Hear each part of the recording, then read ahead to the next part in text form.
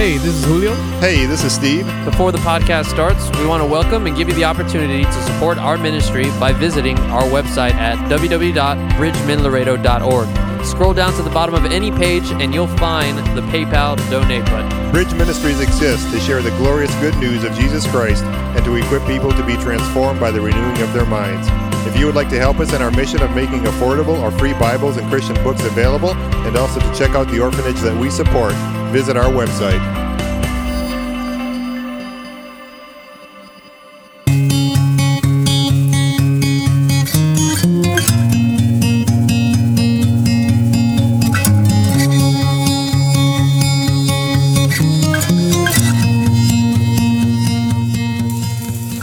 For from him and through him and to him are all things, to him be the glory forever. Amen. Romans 11:36. Welcome, ladies and gentlemen, boys and girls. This is Bridge Radio, episode number 17. And if you are new to this podcast, I just want to ask you guys to share to your mama, your daddy, your friends, and your family.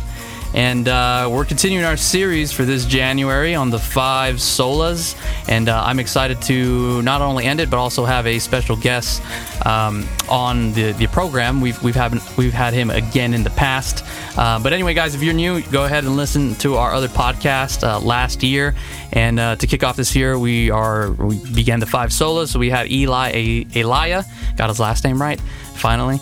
And he talked about Sola Scriptura. We had John Sampson come on and talk about Sola Gratia, Matt Slick, Solo Fide, and me and my senior pastor, Chad McCartney. We talked about Solus Christus. And today we're going to be on Soli Deo Gloria, for the glory of God alone.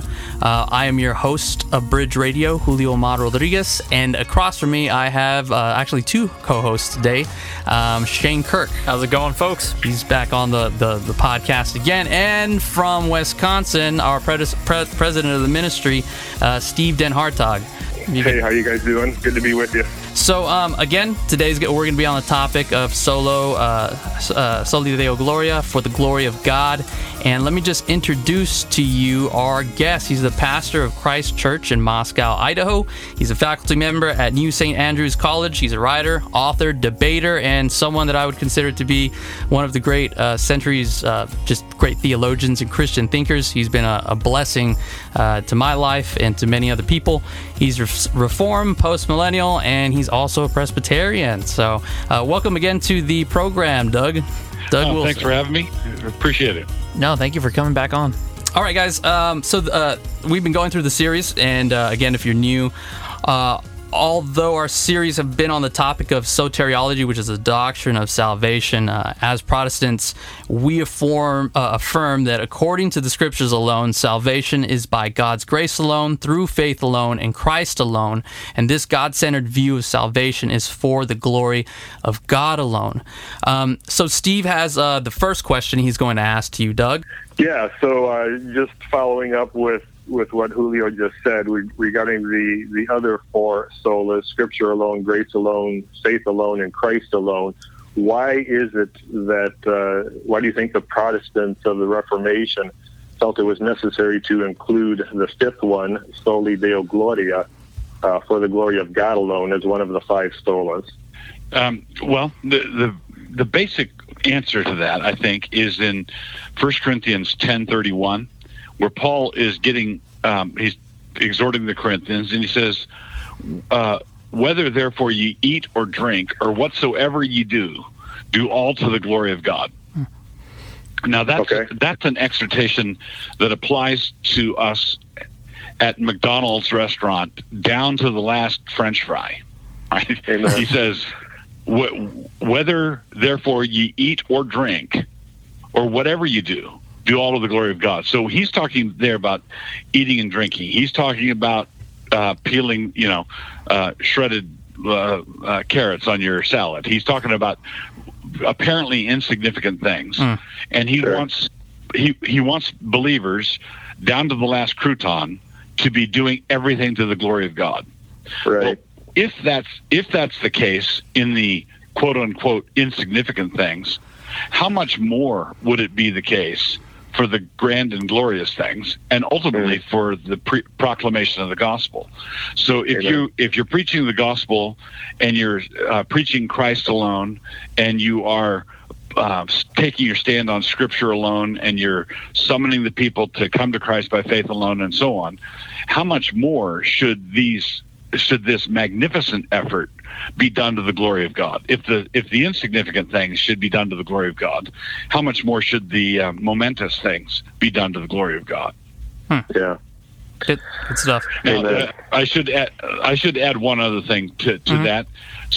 Some people have a false, you know how the 1950s movies about Jesus, they put spooky music or weird voiceover, that kind of thing. And many people think that doing everything to the glory of God means entering into that kind of spooky vibe. And that's not what it means. It means righteousness, peace, and joy in the Holy Spirit. It means laughter. It means normal living, but all rendered Godward. So whether you're washing dishes, washing your car, whatever you're doing at the office, dropping your kids off at school, it can all be done in a very real way to God's glory. It doesn't have to just be those things that we think of as spiritual. Yeah. Right. It's not so much the glory of God is like the sun, and it's not so much that we're supposed to sit there and stare at the sun. What we're supposed to do is do everything else that we do in the light that the sun provides. Right. So I walk down the sidewalk in the sunlight. I mow the lawn in the sunlight. Everything is done before God, coram Deo, before the face of God, in the light of the glory of God. Considering the glory of God, how should I wash the dishes? How should I manage my finances? How should I do all these different things? Sure. That answer kind of brings me into my next question for you with regards to just kind of elaborating a little bit more on what exactly are we speaking about when we talk about the glory of God. From a biblical perspective, when we talk about doing everything to the glory of God, what does that mean? How would we define that? Okay, so when there are two basic scriptural connotations to glory. One of them is, well, you might make it three, depending on how you break it out. But one is fame. So when you're magnifying, proclaiming the name of the Lord, you're glorifying Him. The other is brightness or weight. And so C.S. Lewis has an essay, a sermon called "The Weight of Glory," and that's keying off of the Hebrew word for glory, which is kabod, which has the sense of weightiness to it. It's got heft, it's got weight, and the Greek word for glory is got the same thing. And so when we're talking about us pursuing glory, we should be pursuing fame, but not fame in the eyes of the world. Rather, we want to be accredited or approved by God. We want to be famous with God. Right. So when someone is striving, they want to live in such a way as to one day hear, "Well done, good and faithful servant." What you're looking for is fame with God. That you're wanting God to recognize what you've done, and of course, when He recognizes what you've done, we also recognize that we don't have anything that He didn't give us in the first place. And some might say, well, isn't it kind of conceited to be seeking after fame, even with God, even if it's just wanting to have fame with God? Isn't that kind of self-centered or egocentric? Not really. As Lewis points out in that sermon, nothing is more obvious with a child, and he says not a conceited child, but a good child, as undisguised pleasure in being praised by someone who is in authority over them. A good child just is radiant when they're praised by someone they ought to please, and we should be that way with God. Okay. Amen. With regard to brilliance or weightiness, or like the brilliance of gold, the weightiness of gold, that kind of glory, we don't want to make the mistake of thinking that when we get to heaven, when we get into the resurrection, God's going to say, "Oh, you're a fine Christian. Here's a chest of gold doubloons." It's not. Yeah. It's not like that. We're not. Right.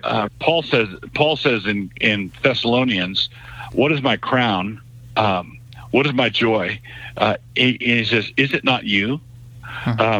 So he's talking about the Thessalonians as his joy, his crown, and I believe that's the glory of the resurrection is the fact that we won't be alone. We're going to be surrounded by an innumerable host of radiant saints, and we're going to be right. with them. That's great. Yeah, so it's kind of a recognition of the reason for which we were created, I guess, in a sense. Yes.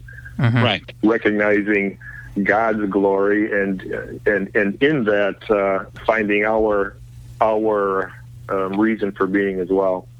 Yeah. Right. Exactly. Yeah, correct. There's another thing that I want you to touch on, Doug, and it was something that the Reformation gave to us. And I was listening to your church's sermon, I believe it was this past Sunday, yeah, and you were talking about how the Protestants and the Reformation gave to us, or sort of destroyed this whole concept of full-time Christianity and part-time Christianity in terms of vocation. So, you had doctors who were Christians and lawyers. And so, and that was sort of portrayed as part-time Christianity. Could you flesh that out for us and sort of speak about that? Yes. I think that's such a good part of the Reformation. Oh, it was a key element in the Reformation, and that was, and you see it in the Dutch realist school of painting. So before. You would honor God in the medieval period. You would honor God by painting pictures of the Virgin Mary and Mother and Child, or the saints.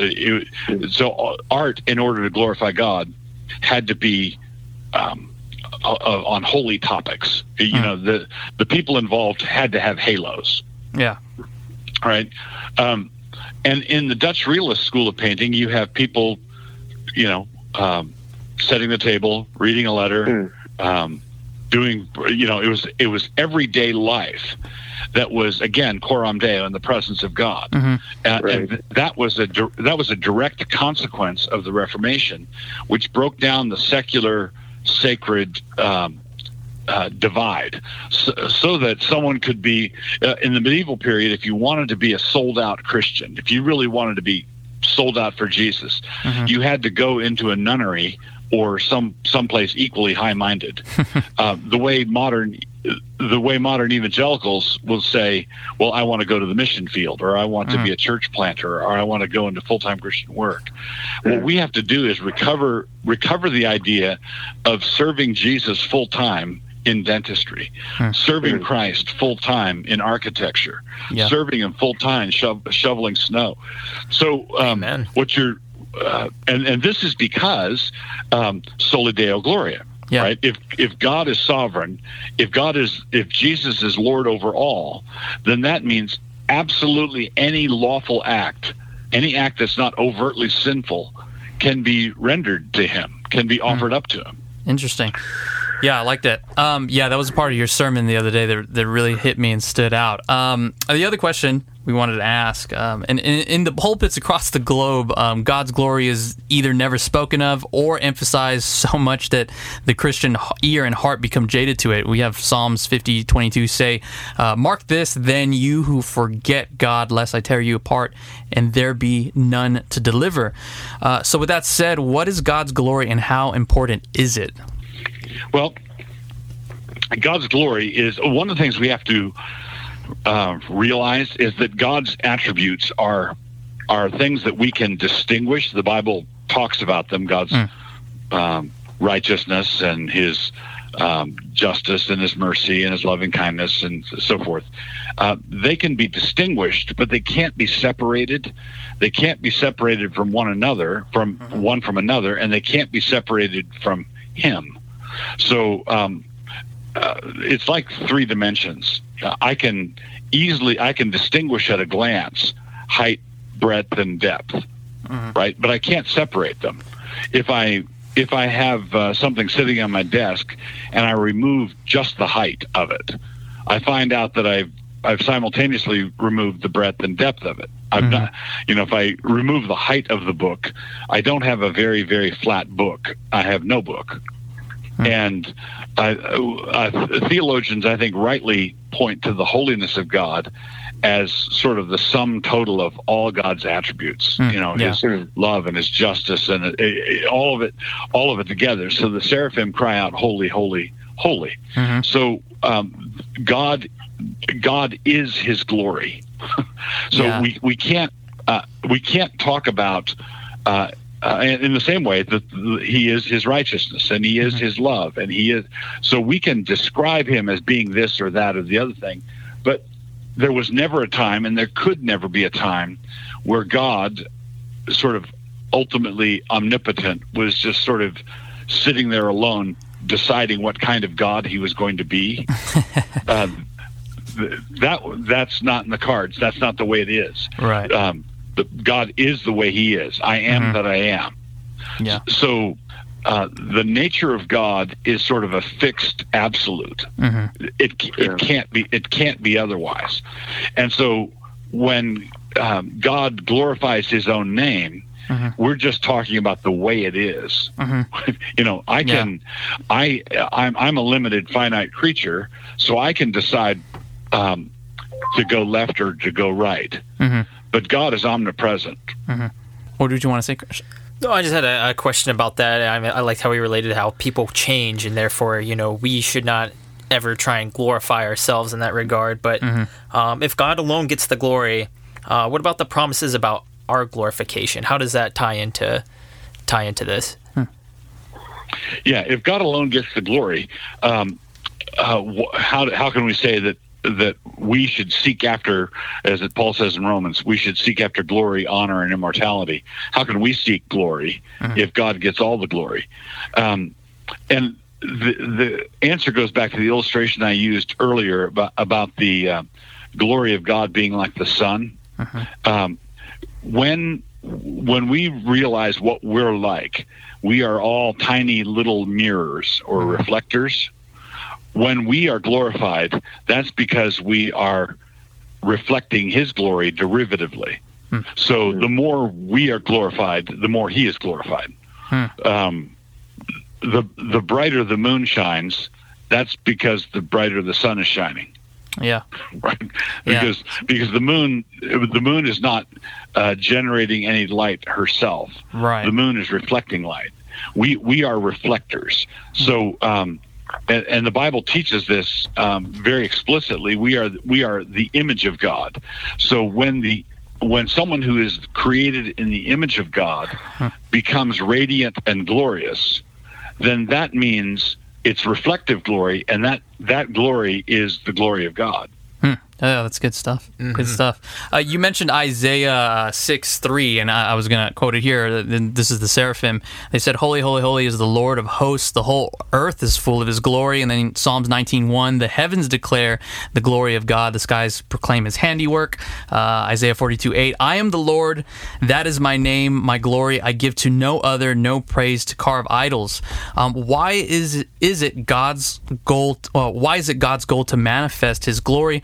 Some might think, as I've heard quite a lot of objections to, is that, well, this seems arrogant, and also too, didn't Jesus come and say that he came to serve and not be served? And some might see this as a sort of contradiction. So Doug, why is it God's goal to manifest his glory, and is there any sort of contradiction in that? Yeah, I think there's an interesting tension in it, but no contradiction. I would answer it two ways. The first is I would go back to my point about how God was not there deciding one day what kind of God he would be. Mm-hmm. Shall I do the glorious thing or not the glorious thing? That sort of thing. It was not a decision to make. This is just the way he is. Mm-hmm. So that's the first thing. I said two things. It's probably going to wind up being three. The second thing is the God who glorifies himself mm-hmm. is doing so in a Trinitarian way.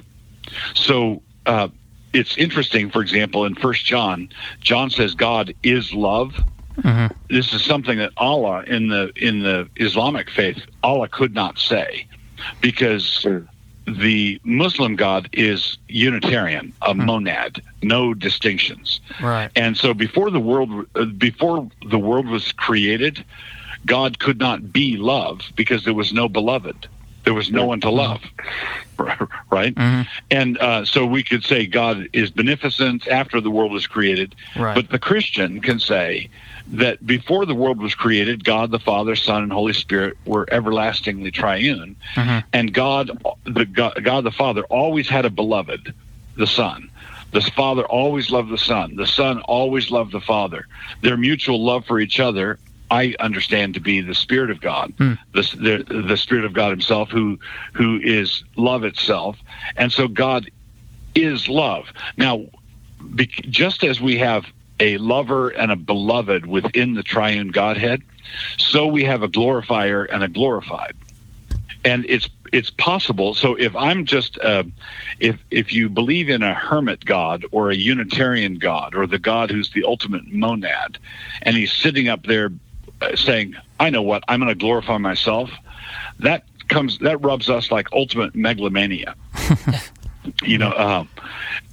And the answer to that is that God is triune, mm-hmm. that God the Father can love the Son and bestow glory on the Son, and the Son can seek to honor and glorify his Father, etc.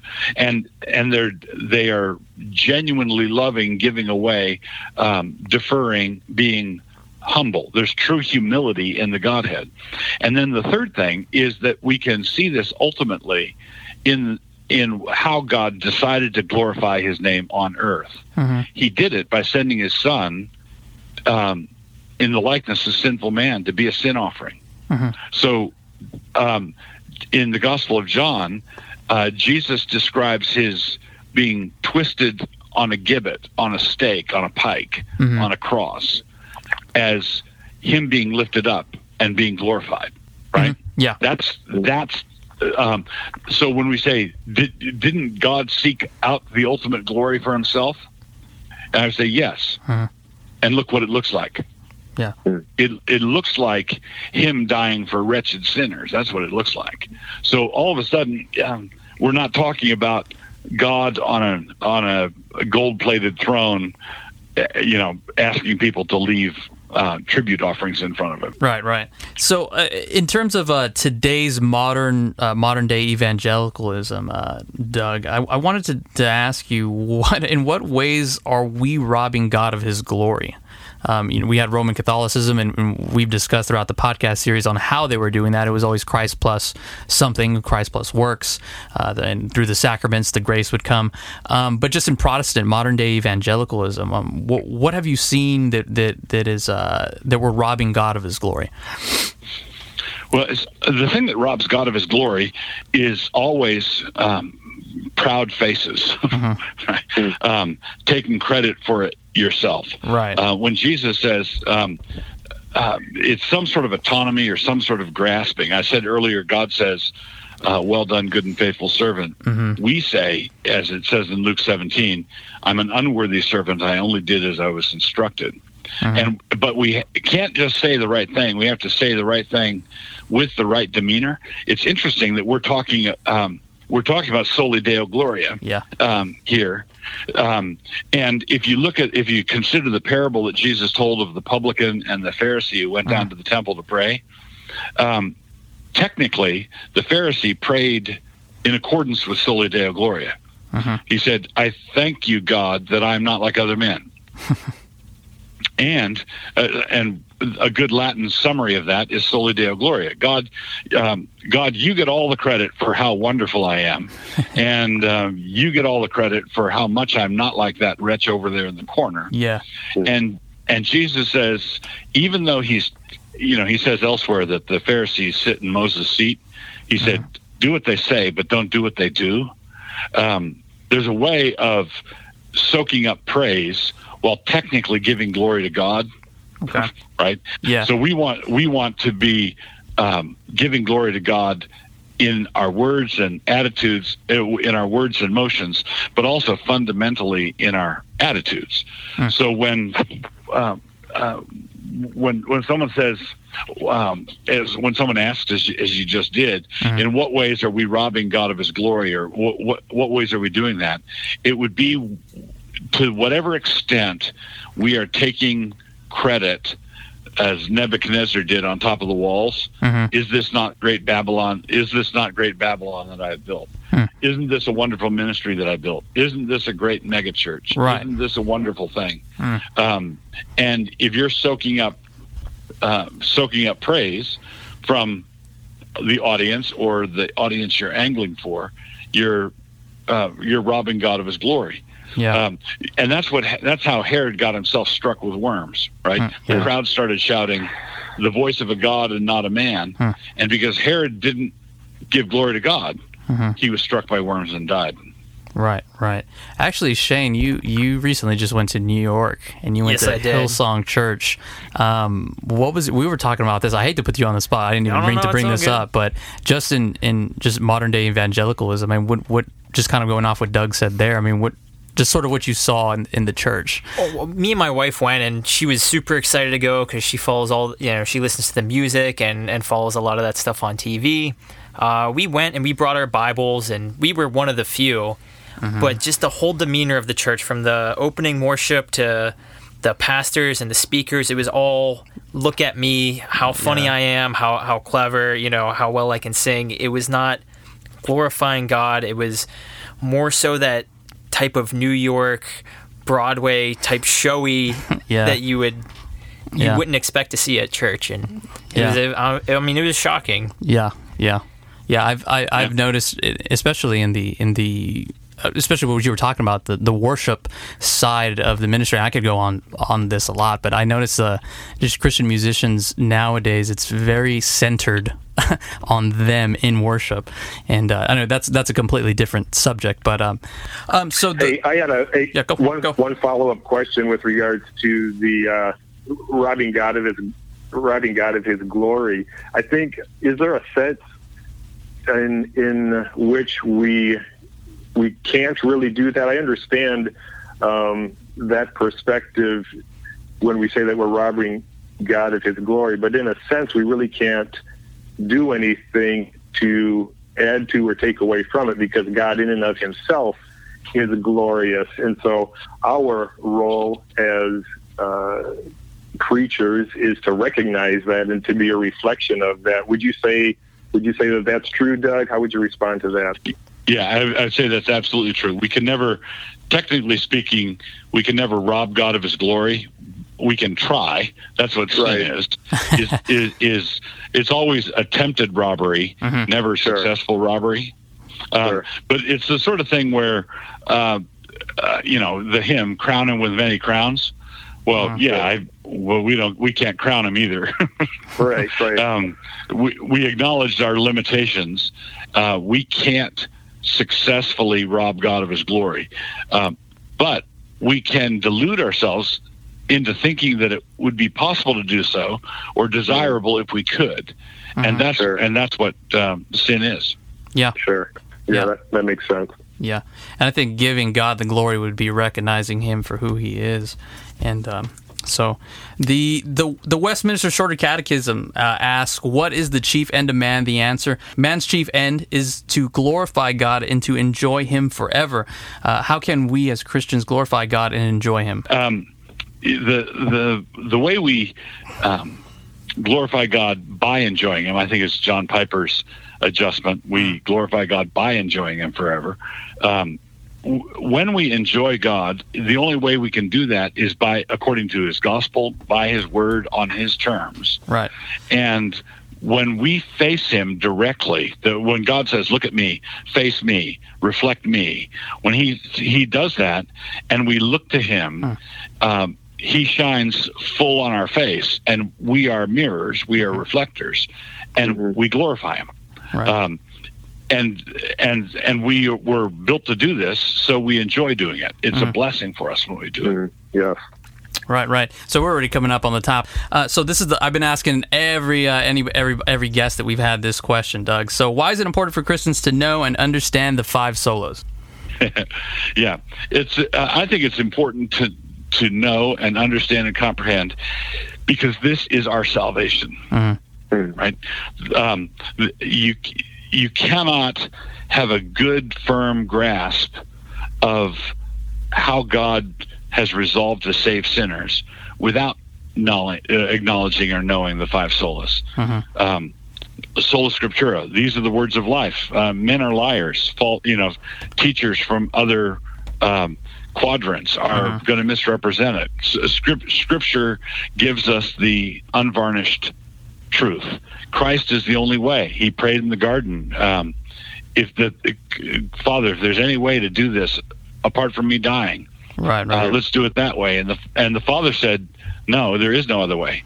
The Father would have, had there been another way, I can't imagine the Father saying, no, I'm going to make you die needlessly. So Christ is the only way. The Scriptures are the only word. Faith means that we're not relying on our own good looks, our own wisdom, our own way of doing things. And as Paul says in Ephesians 2, and even that faith is a gift of God, lest anybody should boast about it or become a braggart about it. And sola gratia is simply a shorthand expression of all of this is gift. Everything is gift. Everything is grace. What do you have, Paul says, that you did not receive as a gift? And if as a gift, why do you boast as it were not? And then, of course, sola deo gloria means that God is God everywhere all the time. Yes. Amen. All right, Doug, thank you so much for coming on. Hey, where can people find you at? You just actually started a new, or not new, I actually had just found it, a couple of months back, but you have your own podcast as well. You could plug in where people could find you. Sure. The best clearinghouse, the best place to go is DougWills.com, which is my blog and Mablog. And then there's a banner ad for my podcast up top. So... Okay. All right. Yeah, that's a very great podcast to go. I was gonna ask you too for just an idea. I'm pretty sure you're gonna do it in the future, but to do a podcast on theonomy, and I think that'd be cool. Yes. That would be good. Yes. Yes. All right, guys. Okay. So that wraps up. Thank you so much, Doug. We appreciate your time. Yeah. Thanks, brothers. Bye, guys. Thank you for listening and tuning in. We will see you back on the next podcast. Love your neighbor as you love yourself, and love the Lord God with all your heart, mind, and soul. And we'll see you on the next one. Thank you.